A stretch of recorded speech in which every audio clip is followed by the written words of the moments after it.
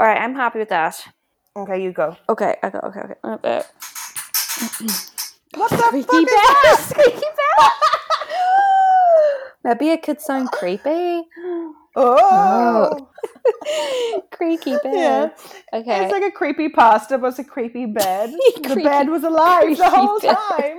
Oh God, it's going to swallow me up. Okay. That's what it feels like. Okay, right. Okay. I'm going to go now. Okay. Let us know the stories you want to hear.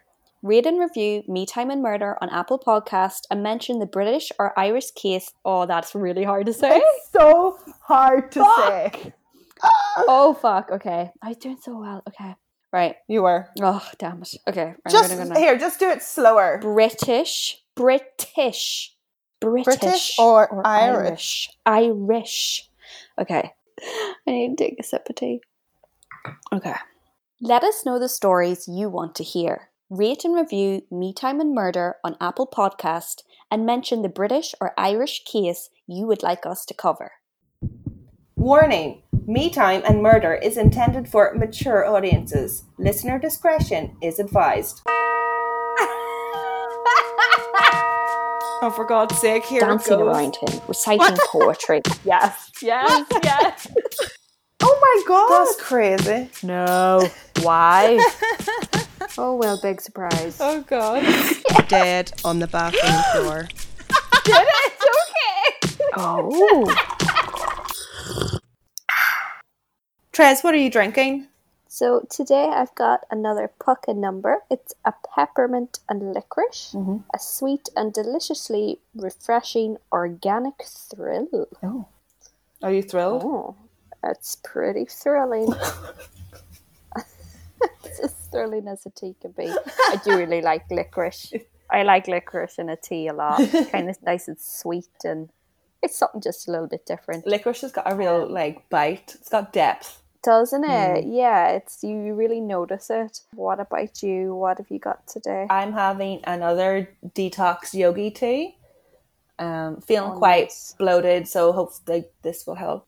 What about your face? What have you got on? I'm going to be putting on the L'Oreal Pure Clay Purity Mask.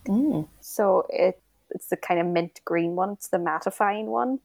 Has like eucalyptus and then all your kind of normal sort of clays. I'm assuming it's like kaolin and I love types of clays in there. So that's going to help. What about you? This time I've got the JM Solution Marine hyaluronic acid mask on this time. I've got a lot of these. They come in a box of 10. So I've got like 10 of the honey ones and 10 of the marine ones. So I'm sort of like making my way through them instead of buying another box of 10. Yeah. Is it like marine collagen? Yes. Okay, Trez. Do you know about the disappearance of Annie McCarrick? I don't think so. I seen this case on Instagram and I'd never heard of it before. I started looking into it. Annie McCarrick was an American from Long Island, New York, and she moved to Dublin in January 1987 to study. So she studied in Dublin for 3 years. Then she returned to America in 1990, studied some more, and then in January 1993 she moved back to Dublin. She was working as a part-time waitress in a cafe with the intention of becoming a teacher and settling down in Ireland. Within a few months, March 26th, Annie disappeared. That day, Annie asked her friend to join her for a day trip, but the friend declined. So, on her own, Annie headed to County Wicklow Mountains. Oh. Very beautiful mountains. Before she left, CCTV captured images of Annie withdrawing money from her bank account. Then she did a grocery shop and returned to her apartment at 3. 40 minutes later, she was on a bus headed to Enniskerry, County Wicklow. And that was it. She's never been seen since. Jeez. Now, there are potential sightings. Between 9 and 11 p.m, people claim to have seen Annie at a popular pub she had been to before, 4 miles outside of Enniskerry. The sighting is thought to be credible, but it isn't confirmed, as there's no CCTV, no credit card used, and no phone calls were made. We have eyewitness saying she was there, but nothing tangible. Yeah. Apparently, she was talking to a young man in his 20s who was wearing a wax jacket. Guilty. I looked. Annie was there to go to a traditional Irish music night, but she didn't realise that there was a 2 punts cover charge. Remember when it was punts in the south? Yeah. Was it really like that in 93? Mm-hmm. Jeez. It only changed to the euro in 2001, I think. What? Yeah, the euro has not been around that long. Wow. So Annie didn't realise that there was a 2 punts cover charge, which is about £2. The guy in the wax jacket paid for Annie's entrance and then continued to buy her drinks all night. Ugh, you owe him nothing. Yeah, girl, you don't owe him anything. Ah. Ugh. No one's seen the pair leave the pub, so it is unknown of what time they left and if they left together or not.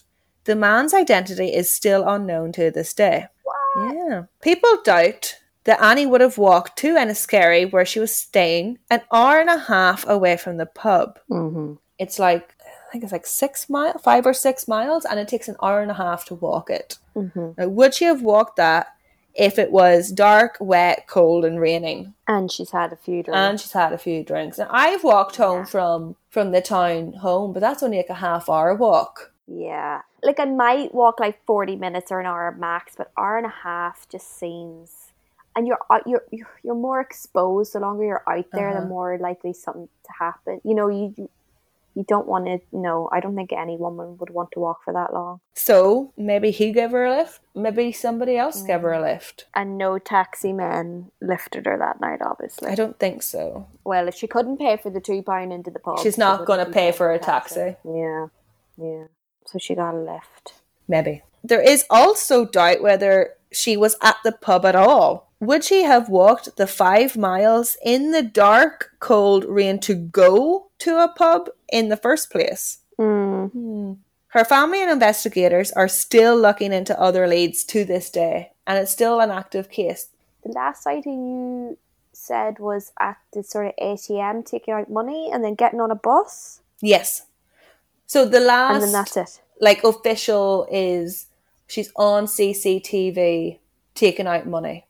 And Enniskerry is the town near, like, Powerscourt. Yeah. So she wasn't going to, like, Powerscourt in the mountains, was she? She was going to the Wicklow Mountains. Going... Like, you know, there's a lot of different areas.